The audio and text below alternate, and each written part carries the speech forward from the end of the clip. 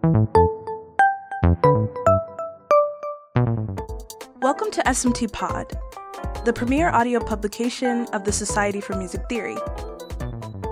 In this week's episode, Christopher Dahl challenges our musical beliefs and aural skills training as he asks the question, is key real?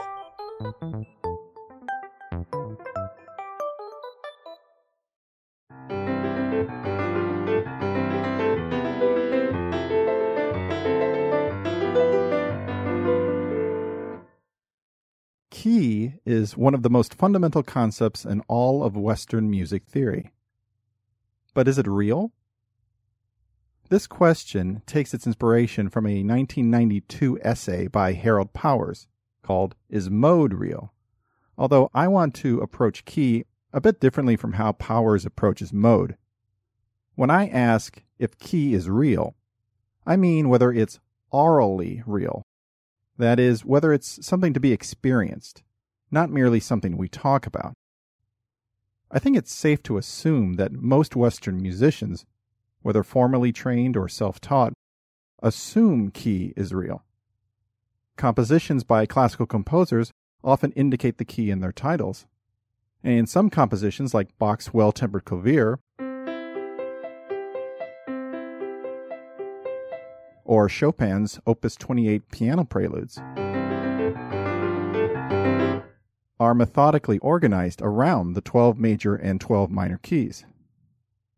Yet acknowledging these facts doesn't actually answer the question of whether key is something we can hear.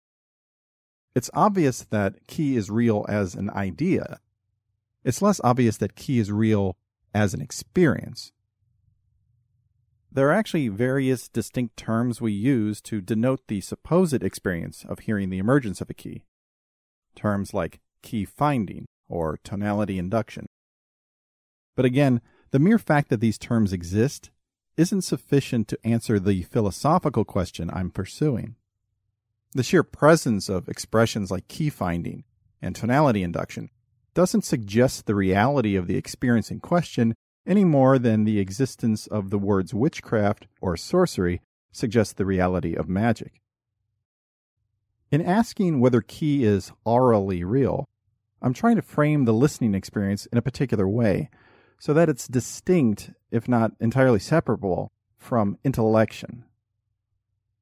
There are long-standing debates in psychological and philosophical and music theoretical literature about the relationship between perception and cognition, and between experience and thought. And I won't attempt to enter that debate here. But I do want to insulate experience in such a way that helps us avoid wandering into obviously intellectual terrain. For instance, the notion of monotonality I consider largely an intellectual concern. In short pieces or songs, I find monotonality entirely plausible as a description of a possible aural experience. But in longer and more tonally complex pieces, where the concept really achieves its explanatory power, monotonality, I would argue, even for the most highly trained listeners with absolute pitch, moves into the realm of conjecture and ultimately of fantasy. There's nothing wrong with fantasy. There's nothing wrong with conjecture or intellection more generally.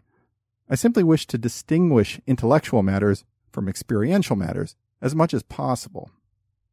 Now, there's overlap between experience and thought that's unavoidable.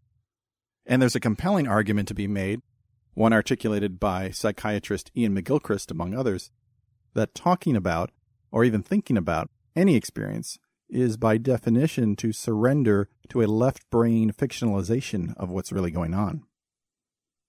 Without pretending to have escaped these conundrums, I just want to make clear that my discussion will try to focus exclusively on matters of aural experience. And I'm being fussy on this point because adherence to aural reality isn't built into many of the standard music theory terms on which I'll need to rely in my discussion. By the way, I identify a number of relevant scholarly sources in the bibliography for this podcast. This is a big topic, so the bibliography just gives a glimpse of some of the relevant work on this issue. Now, even among the myriad musicians who take the aural reality of key as almost self-evident, There are competing ideas about which musical features give rise to the experience of key. One such idea, found in the work of David Butler, is that when we encounter intervals that are relatively rare in a major or minor scale, like the tritone or the semitone, we arrange the intervals in our minds to fit within one of those scales, and this corresponds to a particular key. Another idea, one important in my own work, but that has precedence going back at least to the medieval notion of the modal final, is that listeners recognize melodic or harmonic formulas that may or may not contain any rare intervals per se, but that fit into a certain scale in a specific way, and this corresponds to a particular key. Yet another idea, prominent in the writings of Carol Krumhansel and many other authors attached to or following her work, is that emphases on certain pitch classes, especially emphases from greater duration and frequency of occurrence, but also possibly from stronger metric or hypermetric placement, relative loudness, and other parametric disparities, results in our hearing these pitch classes as hierarchically important, and this hierarchy corresponds to a particular key. It's also possible, and I think likely, that these and other key finding methods are in play to different degrees at different times. In a composition, for example, like Terry Riley's minimalist classic In C from 1964, we hear at the beginning a rearticulated drone of high octave Cs, and a melodic riff of C and E. There are no rare intervals here, nor any key-defining melodic or harmonic formulas beyond the octave and major third. The relative duration and frequency of occurrence of the Cs seem like the primary reasons to hear the opening of In C, if we're to hear a key at all. Now contrast this case with your typical rendition of Happy Birthday. Happy birthday to you. The tonic note arrives only intermittently and never hypermetrically accented. As we wait impatiently to blow out our candles, we're presumably hearing one key or another, or maybe multiple ones simultaneously, depending on the abilities of the singers. Happy birthday to you. Even though there's not much emphasis on the tonic note in Happy Birthday, aside from being held a tad longer, we're able to plug the tune into our tonal memories and, through some means, experience something we call key. But the key in this case really doesn't depend on the duration, metric placement, or frequency of occurrence of the tonic note. My point here is that we don't yet have anything like a complete understanding of the mechanics of hearing a key. A major problem here is in the idea of key itself, what scholar Pete Volz identifies as the fuzziness of the underlying concept. One way to deal with this fuzziness is simply to start over. New term, new idea. But it's hard to accept that hearing key is simply a figment of our collective musical imagination. There's obviously something, or multiple things, about the idea that many musicians find experientially evocative. I'm of the opinion that key is real, at least real in part. I propose splitting key into 4 parts: tonal center, the tonic triad, the scale or mode, and functional harmony. When we use the word key, we're often talking about some combination of these 4 things, and by breaking down the concept in this way, I'll be better able to distinguish which aspects of key correspond to something we can actually hear.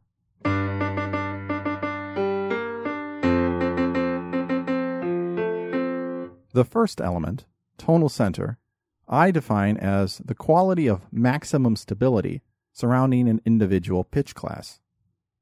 Various pitches might sound stable, but relative to all others, the centric pitch class is the most stable of all. I'm not actually a fan of the metaphor of centricity itself, because when I experience tonal center, it feels to me less like focusing on the middle of a circle or locating an object's center of mass, and more like orientating myself in space. The energetics are such that when I hear centric ambiguity, that is, 2 or more centers simultaneously, it's like trying to face multiple directions at the same time. However, tonal center as a term is very useful rhetorically, because center and centricity don't have a zillion other meanings like so many music theory terms do. The word tonic, for instance, can be a synonym for tonal center, but it can also denote a triad built on the tonal center, or it can denote the function of various chords, as when we talk about Roman numeral 6 or 3 functioning as tonic substitutes. So tonal center is my preferred term for scale degree 1. Now, is tonal center aurally real? Yes, I would say so. Tonal center is probably the most obviously experiential aspect of key, which ironically can make it a site of great contention among listeners when they're comparing aural results. As someone invested in researching the tonality of popular music, I can't count the number of times people have come to me with dissenting opinions about the tonal center of this or that song. Differences in opinion oftentimes, I think, are rooted in the centric cues of the music itself, which is to say, I think popular music especially, though certainly not exclusively, tends to feature assorted kinds of ambiguities with regard to tonal center, and this lends the music to competing experiences. This experiential multiplicity can be observed not only between different listeners, but also within the experiences of individuals who are attuned to certain musical features in certain ways. As a brief illustration, consider the vamp from Lily Allen's hit song Smile from 2006. Her chords are sampled from a 1966 Jamaican rocksteady song called Free Soul by the Soul Brothers, but it's a simple oscillation very much in the tradition of folk music, like the sea shanty Drunken Sailor.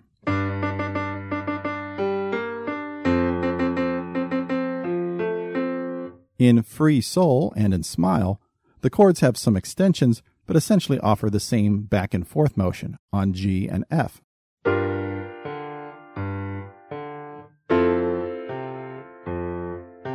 Since the G chord is the first one we hear, and it's hypermetrically accented, and it's part of a formulaic pattern we might already know, I would guess that a good number of us experience G as the tonal center at the start of the track. Yet, as the harmonic repetition continues, I hear the tonal center shift to F. The pentatonic vocal fragments of D-C-A in the verse and in the pre-chorus suggest center F more than center G to my ear, and I find the vocal line in the chorus especially persuasive, as Allen arpeggiates an F major triad over both chords.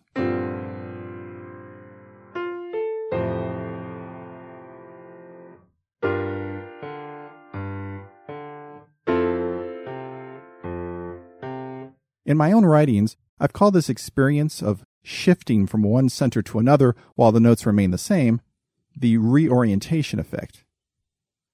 At any rate, I think we're justified in making the larger claim that the concept of tonal center in general describes something aurally experiential, the sensation that there's a sort of tonal gravity that the pitches are obeying. Tonal center is real. Before moving on to the other three elements of key, I want to make it clear that when I say something is aurally real, I don't mean to imply that it's also necessary or good or natural or even objective in the way other sonic objects like a sound wave are objective. Tonal center is real and objective only to the degree we can surmise such hearings by asking listeners veiled questions about how well a certain tone fits with a given audio sample, or to the degree that listeners self-report hearing tonal centers. I'm one such self-reporting listener. Presumably, some of you hearing this podcast are as well. But take another listener, even a highly trained one, from a different musical tradition, and there's no guarantee we'll get the same results from our aural reality check. Tonal center certainly may not map onto every listener's experience in an obvious way, but there's enough intersubjective evidence to suggest that it's real for at least some of us, some of the time. That's good enough for me. Now on to the second element of key, the tonic triad. You may be wondering why I bother to distinguish between the tonic triad and tonal center. After all, they both go by the same term, tonic, as I mentioned. In truth, The situation is even more terminologically complicated than I earlier admitted. I mentioned that the word tonic can describe a pitch class, or a triad, or a harmonic function.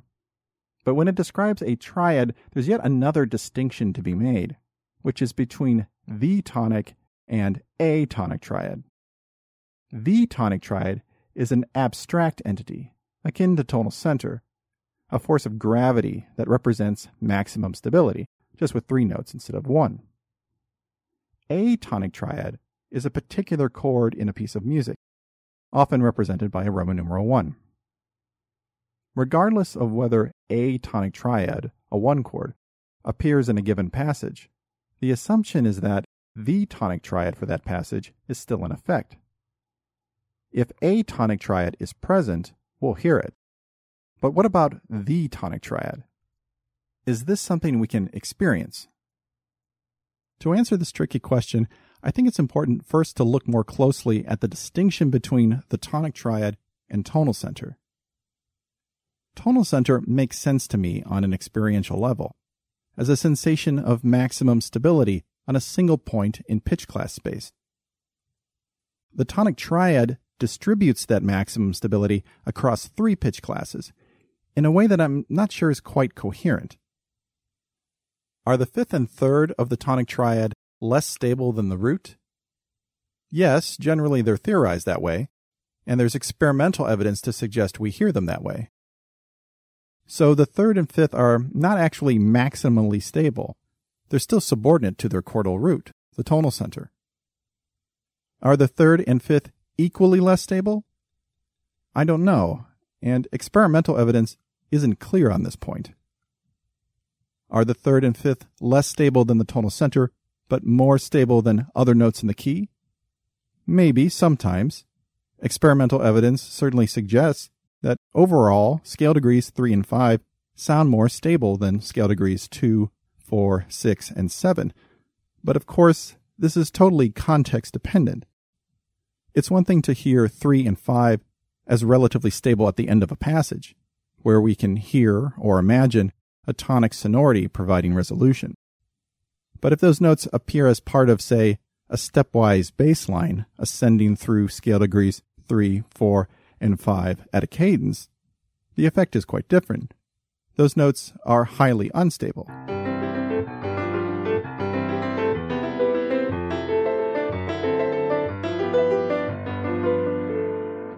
For the tonic triad to make sense, it must be abstract enough so as to not be affected by such local contextualizations. So then, what would it mean to hear such an abstract sonority? Psychologist Richard Parncutt has argued not only for the aural reality of the tonic triad, but for the unreality of tonal center as separate from the tonic triad. He bases his claim in significant part on the tradition of Schenkerian music theory, which is indeed where I think the strongest theoretical answer to the question of the tonic triad's abstraction can be found. Heinrich Schenker posited that the tonic triad constantly operates at a background level of a tonal piece of music. All the sounds of the musical surface, the note-to-note utterances, serve to prolong that background tonic triad. In this view, non-tonic triadic notes do not merely displace tonic triadic notes. They also, in some sense, elaborate tonic triadic notes that are still present at a deeper level. So even when none of the notes of the tonic triad are literally sounding, the tonic triad is still metaphorically sounding, mentally retained in a motionless state, as Schenker said. This is a beautiful idea. But I'm at a loss when trying to connect this to actual listening. It's one thing to claim that the compositional process often involves diminution, adding notes to predetermined, simpler musical structures. It's another thing to say knowledge of this kind of process can inform how listeners hear notes in relation to one another. And it's yet another thing to say that we actually hear that predetermined, simpler, underlying musical structure, not merely the results of its diminution, but the structure itself, all the while hearing its elaboration. I don't even know what that means exactly. This strikes me as a form of mysticism, less music theory than music theology, to paraphrase composer George Edwards. Prolongation of the tonic triad may or may not speak to some deeper musical truth, but from a purely experiential perspective, I don't know how to make sense of this idea. As for experimental evidence for the abstract tonic triad, we might look to studies I mentioned earlier that clearly indicate scale degrees 1, 3, and 5 as fitting better, or sounding more stable, when listeners compare them to other notes. This finding may be consistent with the aural reality of the tonic triad, but it's by no means evidence of its existence.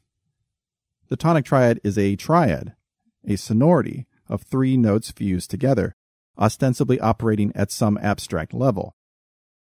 Knowing that listeners find scale degrees 1, 3, and 5 to be more stable individually doesn't mean that those notes come as a package. And it certainly doesn't mean that the package is constantly looming in the background. Again, the gravitational weight of the root by itself, the tonal center, I understand. Where I have difficulty is in figuring out just which aspects of my aural experience are supposedly being expressed by the chordal third and fifth of the tonic triad. Matters are even more perplexing when we encounter music that isn't straightforward with its third scale degree. Take a simple looping triadic progression with roots on scale degrees 1, minor 3, and 4.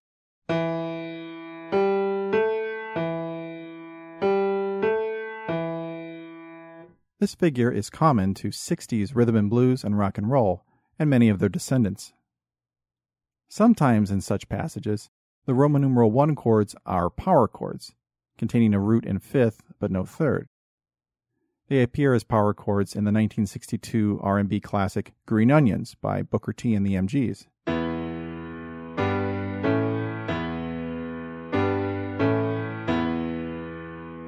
Even though we don't encounter a tonic chord anywhere in the song with a clear minor third, we might still be willing to say the tonic triad of the song is minor, given the prominence of the second chord in the series, which is rooted in the scale's minor third.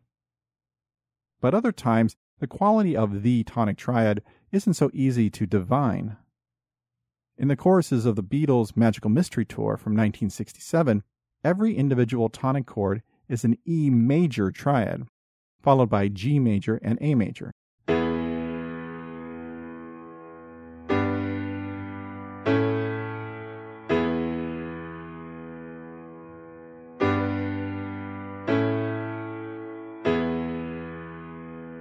And in one pass, there's even a chordal minor seventh added to the E major triad in Paul McCartney's vocal line, ostensibly creating a dominant seventh chord.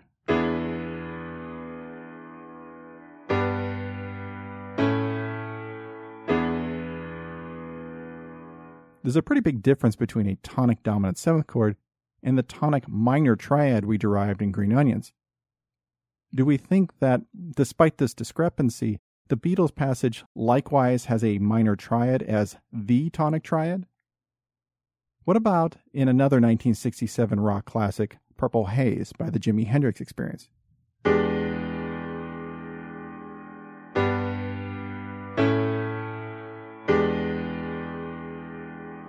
Here, all the Roman numeral 1 chords are instances of the famous Hendrix chord, often written as a dominant 7 sharp 9, but which also can be understood as a major triad and a minor triad combined, along with a minor seventh. Is this overly full psychedelic concoction the tonic triad? Clearly, the tonic triad can't in every case be derived straightforwardly from a tonic chord. So where does this leave us? Well, some of us might say that these songs aren't in a key at all. I doubt many of the musicians who created the songs would say that, and I wouldn't say that, but it's a possibility. Alternatively, we could instate some rules about how such problematic cases are to be resolved. For instance, we might look to the scale to which the roots of a chord progression belong for determining the quality of the tonic triad, which would mean all the examples I just mentioned would have a minor triad for the tonic chord. But following this logic, in Magical Mystery Tour, the tonic triad would be minor, even though every one chord we actually hear has a chordal major third. We might also think about expanding the tonic triad to tonic polychords like Robert Bailey's double tonic complex, or to non-triadic tonic chords, as has long been suggested by theorists working on highly chromatic and post-tonal music. Or we might contract the tonic triad to just a power chord, a root and a fifth. Either way, expanding or contracting, I still don't see a clear bridge between the abstract sonority and aural experience. I can't even suggest an experiment to disprove the notion of the tonic triad or the tonic chord as an experiential phenomenon. In a word, the idea seems to me unfalsifiable. That's a problem. Unfalsifiable things are not things we need to take seriously.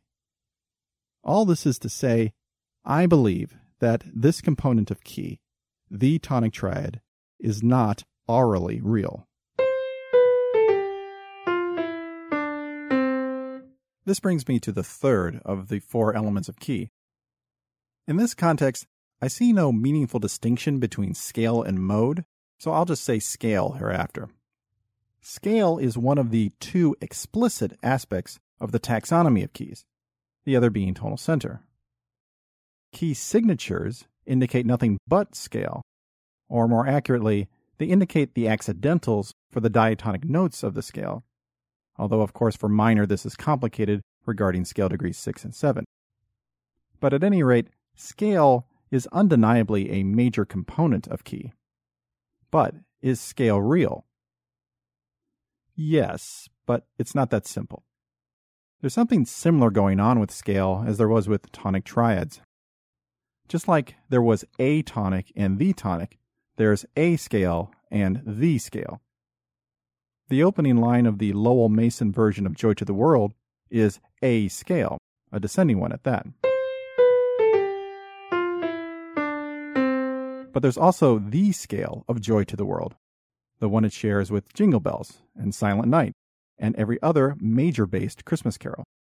Jingle Bells and Silent Night don't start with a scale, yet the scale of both tunes is obvious. It's the major diatonic. Now, when we look at minor, matters are more slippery. Nowadays, musicians tend to talk about three standard minor scales: natural, harmonic, and melodic. And these are perfectly good ideas when it comes to describing a scale. But what is the scale of a minor key? I don't know, and I don't think anyone else does either. Some theorists have floated ideas about pitch class collections that are larger, or potentially larger, than a diatonic scale, that have a cardinality greater than 7 unique notes.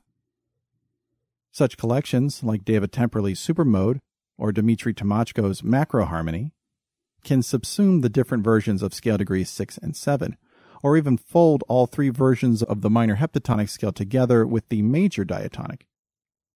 These are compelling ideas, but for our purposes here, it suffices to say that a scale is distinct from the scale when talking about the components of key.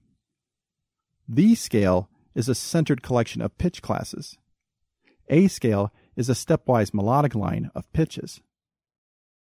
A scale is quite obviously an object of experience.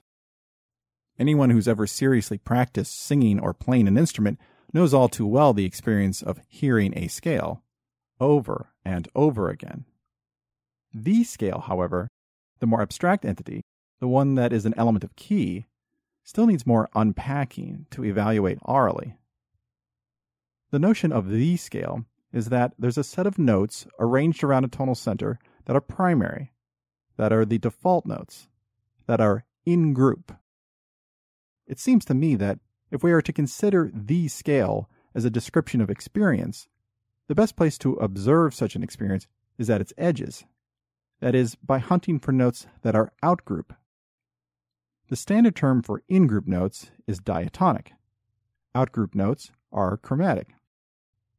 Can we hear chromatic notes? I would say yes, but there are at least two different potential experiences available here. Sometimes we say notes outside the key sound outside. A foreign note substitutes for what could have been a native note. The concept of modal mixture or modal borrowing operates on this notion.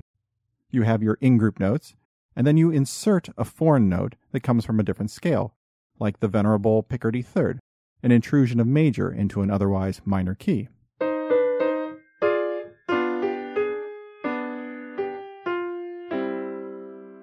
A cruder version of the same experience can be achieved by playing any tonal piece of music and then having your toddler improvise embellishments.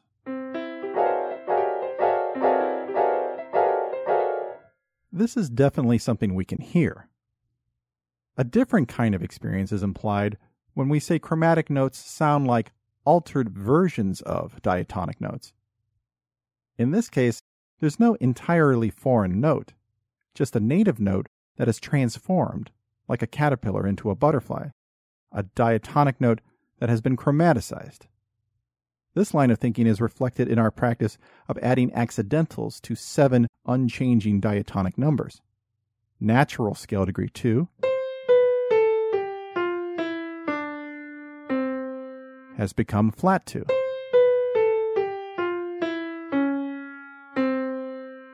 Changing a thing, of course, isn't at all the same as exchanging that thing, and it implies a distinct attendant experience. But I can safely say that I hear scale degrees chromatically transform all the time. So I find both experiential versions of the scale to be real. However, I already said matters weren't that simple. That's because the scale isn't always real, at least not how it's traditionally thought of. For one thing, keys are conventionally theorized in the context of the major-minor system. And such a system clearly isn't adequate for describing the tonal properties of a lot of Western tonal music from the last few centuries. Any tune consistently in the Dorian or Mixolydian mode, or scale as I prefer, is going to resist categorization into a major or minor key. That also goes for the rarer Phrygian, Lydian, and Locrian, as well as other 7-note scales like harmonic major, or the double harmonic major famously used in the folk song Miserlou, or more recently in the Black Eyed Peas 2005 hip-hop song Pump It, which samples the surf guitar rendition of Miserlou by Dick Dale and the Deltones.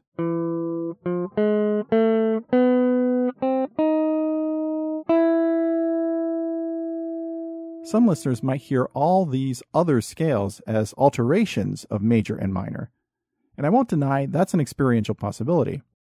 But it's also experientially possible to hear those colorful flat 2s as in-group notes, especially when they're the only version of the scale degree sounded, in which case the scale can be considered a description of experience only if the list of potential scales for keys is expanded to include things like Phrygian or double harmonic major. Now, let's say we're willing to concede that point. We're willing to say Miserlou sounds in the key of E double harmonic major. The experiential problems with the scale of keys don't end there. They continue as we home in on music that habitually mixes major diatonic and minor pentatonic scales. Consider this outline of a blues riff.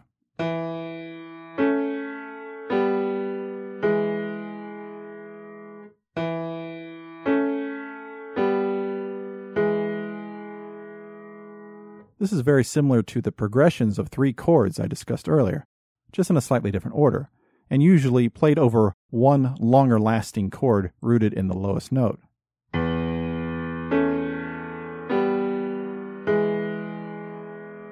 We hear versions of this riff in many songs, among them Bo Diddley's I'm a Man and Muddy Waters' response to Diddley, Mannish Boy, both from 1955. The riff's bass line adheres to the minor pentatonic scale.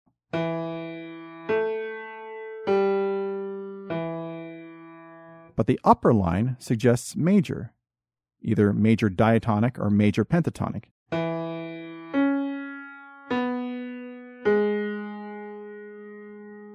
In thoroughly mixed scale music like this, I often don't hear notes projecting strong in-group versus out-group identities. Or if they do, these distinctions involve multiple different scales simultaneously. They're all tangled in a polyscalar ball, and I don't find it experientially honest to declare one of those scales the scale. Maybe it makes sense to start talking about multiple simultaneous keys in these and other cases, but I'm not convinced the scale is an aurally real thing here. That's why I said the reality of the scale isn't so simple. I find it's real some of the time, but not all of the time. And in those cases where I can hear it, I think it's appropriate to take an inclusive attitude and embrace scales beyond the major and minor diatonic.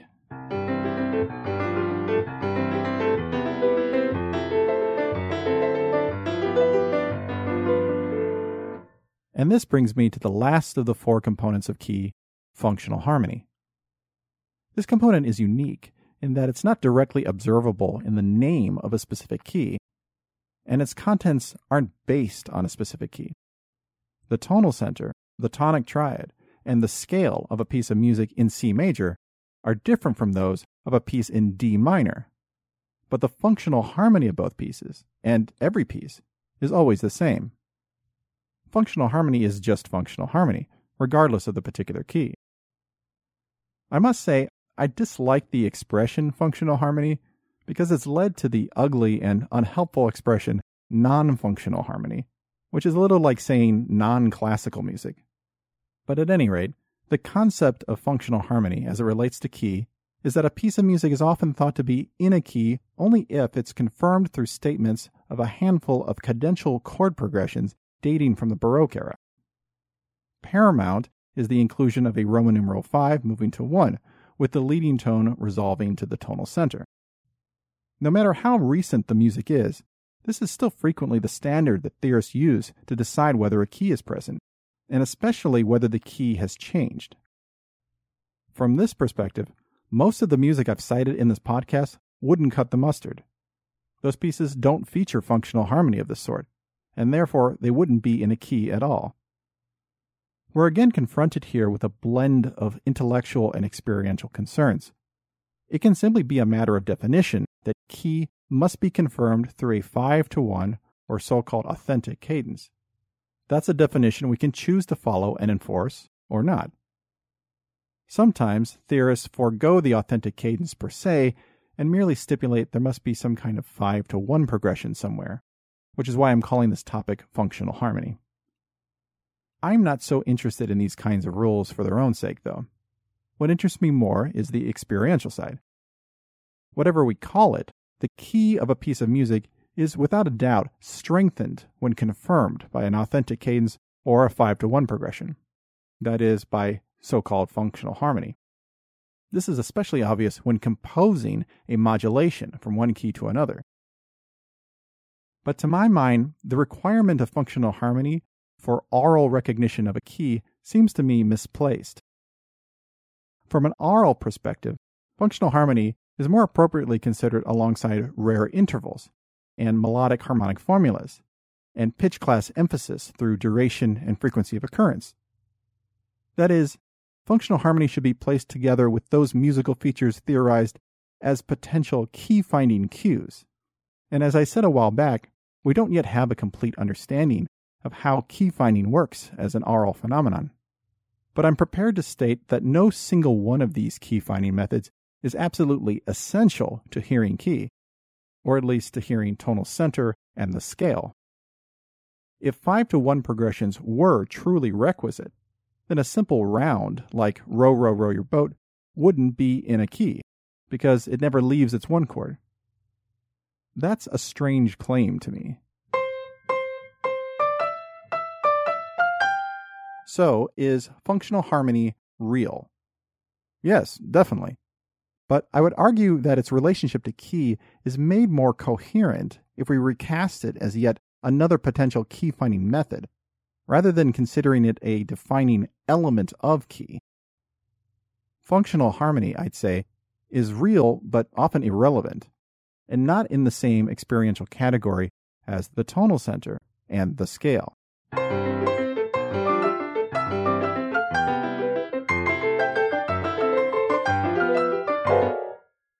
music theory is always a theory of some music and not other music. Theories of sonata form are very useful for engaging 18th and 19th century European symphonies and sonatas and string quartets, engaging them both intellectually and orally. Theories of key are very useful for engaging music that unambiguously exhibits the Baroque major-minor system. The cracks in key begin to show when applied elsewhere, which might lead us to circumscribe our application of the term. No doubt this is a primary motivation behind the supposed requirement of functional harmony. It's a way for a music theory to identify its relevant repertory. If there's no 5-1, then key doesn't apply. But as I said near the opening of the podcast, the term key is used by musicians in all sorts of Western traditions, not just ones that are unequivocally based in the major-minor system. There are good reasons to craft music theories carefully and narrowly, but there are also good reasons to take seriously what musicians say about their own work. These competing values can be balanced in different ways, and I'm more than willing to accept that my own opinions on this balance, as regards key, aren't for everyone. But if making music theory evocative of oral experience is also something we value, which I believe we should, then it's appropriate to subject our ideas to the occasional oral reality check, regardless of where we draw the lines around the repertory. Even in the C major preludes by Bach and Chopin, I don't think the tonic triad is aurally real, and I think the functional harmony of these preludes, though real, isn't necessary to the key. After all, I can hear the key just fine from the first measures alone, with just the one chords. This is true even if I transpose them. This is B major. This is D flat major. So, is key real? Yes, if by key we mean tonal center and sometimes the scale. And functional harmony is real, but not in the way it's sometimes said to be, as a requirement for hearing a key. Of course, these are claims about experience, and by nature, everyone's experience is unique. Perhaps some of you listening to this podcast are positive that you hear the tonic triad, and always hear the scale. I can't claim to know otherwise. And if I'm indeed missing out on these experiences, I sincerely hope that changes soon. Thinking and talking about experience is a tricky business. To paraphrase the famous physicist Richard Feynman, our first principle should be to avoid fooling oneself, because oneself is the easiest person to fool. The threat of confirmation bias is everywhere and ever present. Yet this is still a good business to be in. After all, the listening experience is presumably what motivated most of us to study music in the first place. And as the old tale tells us, as recounted by philosopher Abraham Kaplan, the drunkard who lost his ring of keys in the darkness is silly to search for them under the lamppost merely because the light there is better. Our fumbling in the dark, examining our experiences, is the best way to look for our keys, at least until future breakthroughs in neuroimaging or artificial intelligence can point us in new directions. For now, I'll close with a brief anecdote about one of my graduate school mentors, the late Jonathan Kramer, who once told a class, "You've probably all been taught the fiction that there are 3 kinds of minor scales." A student then asked, "If that's the fiction, what's the reality?" Jonathan then responded, "There is no reality."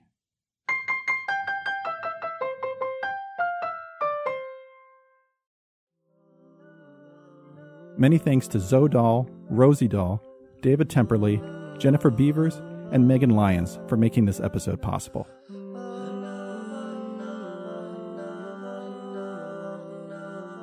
Visit our website, smt-pod.org, for supplemental materials related to this episode.